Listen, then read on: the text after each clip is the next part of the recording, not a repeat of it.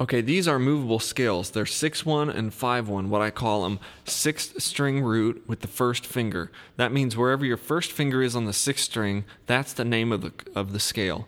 Now, we're starting this on the 3rd fret, so this is going to be a G scale again.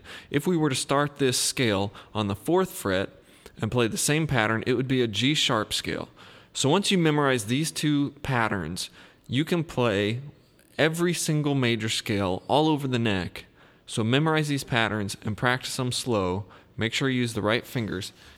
Here we go with the first scale. It starts on the 6th string with the first finger, 3 notes per string.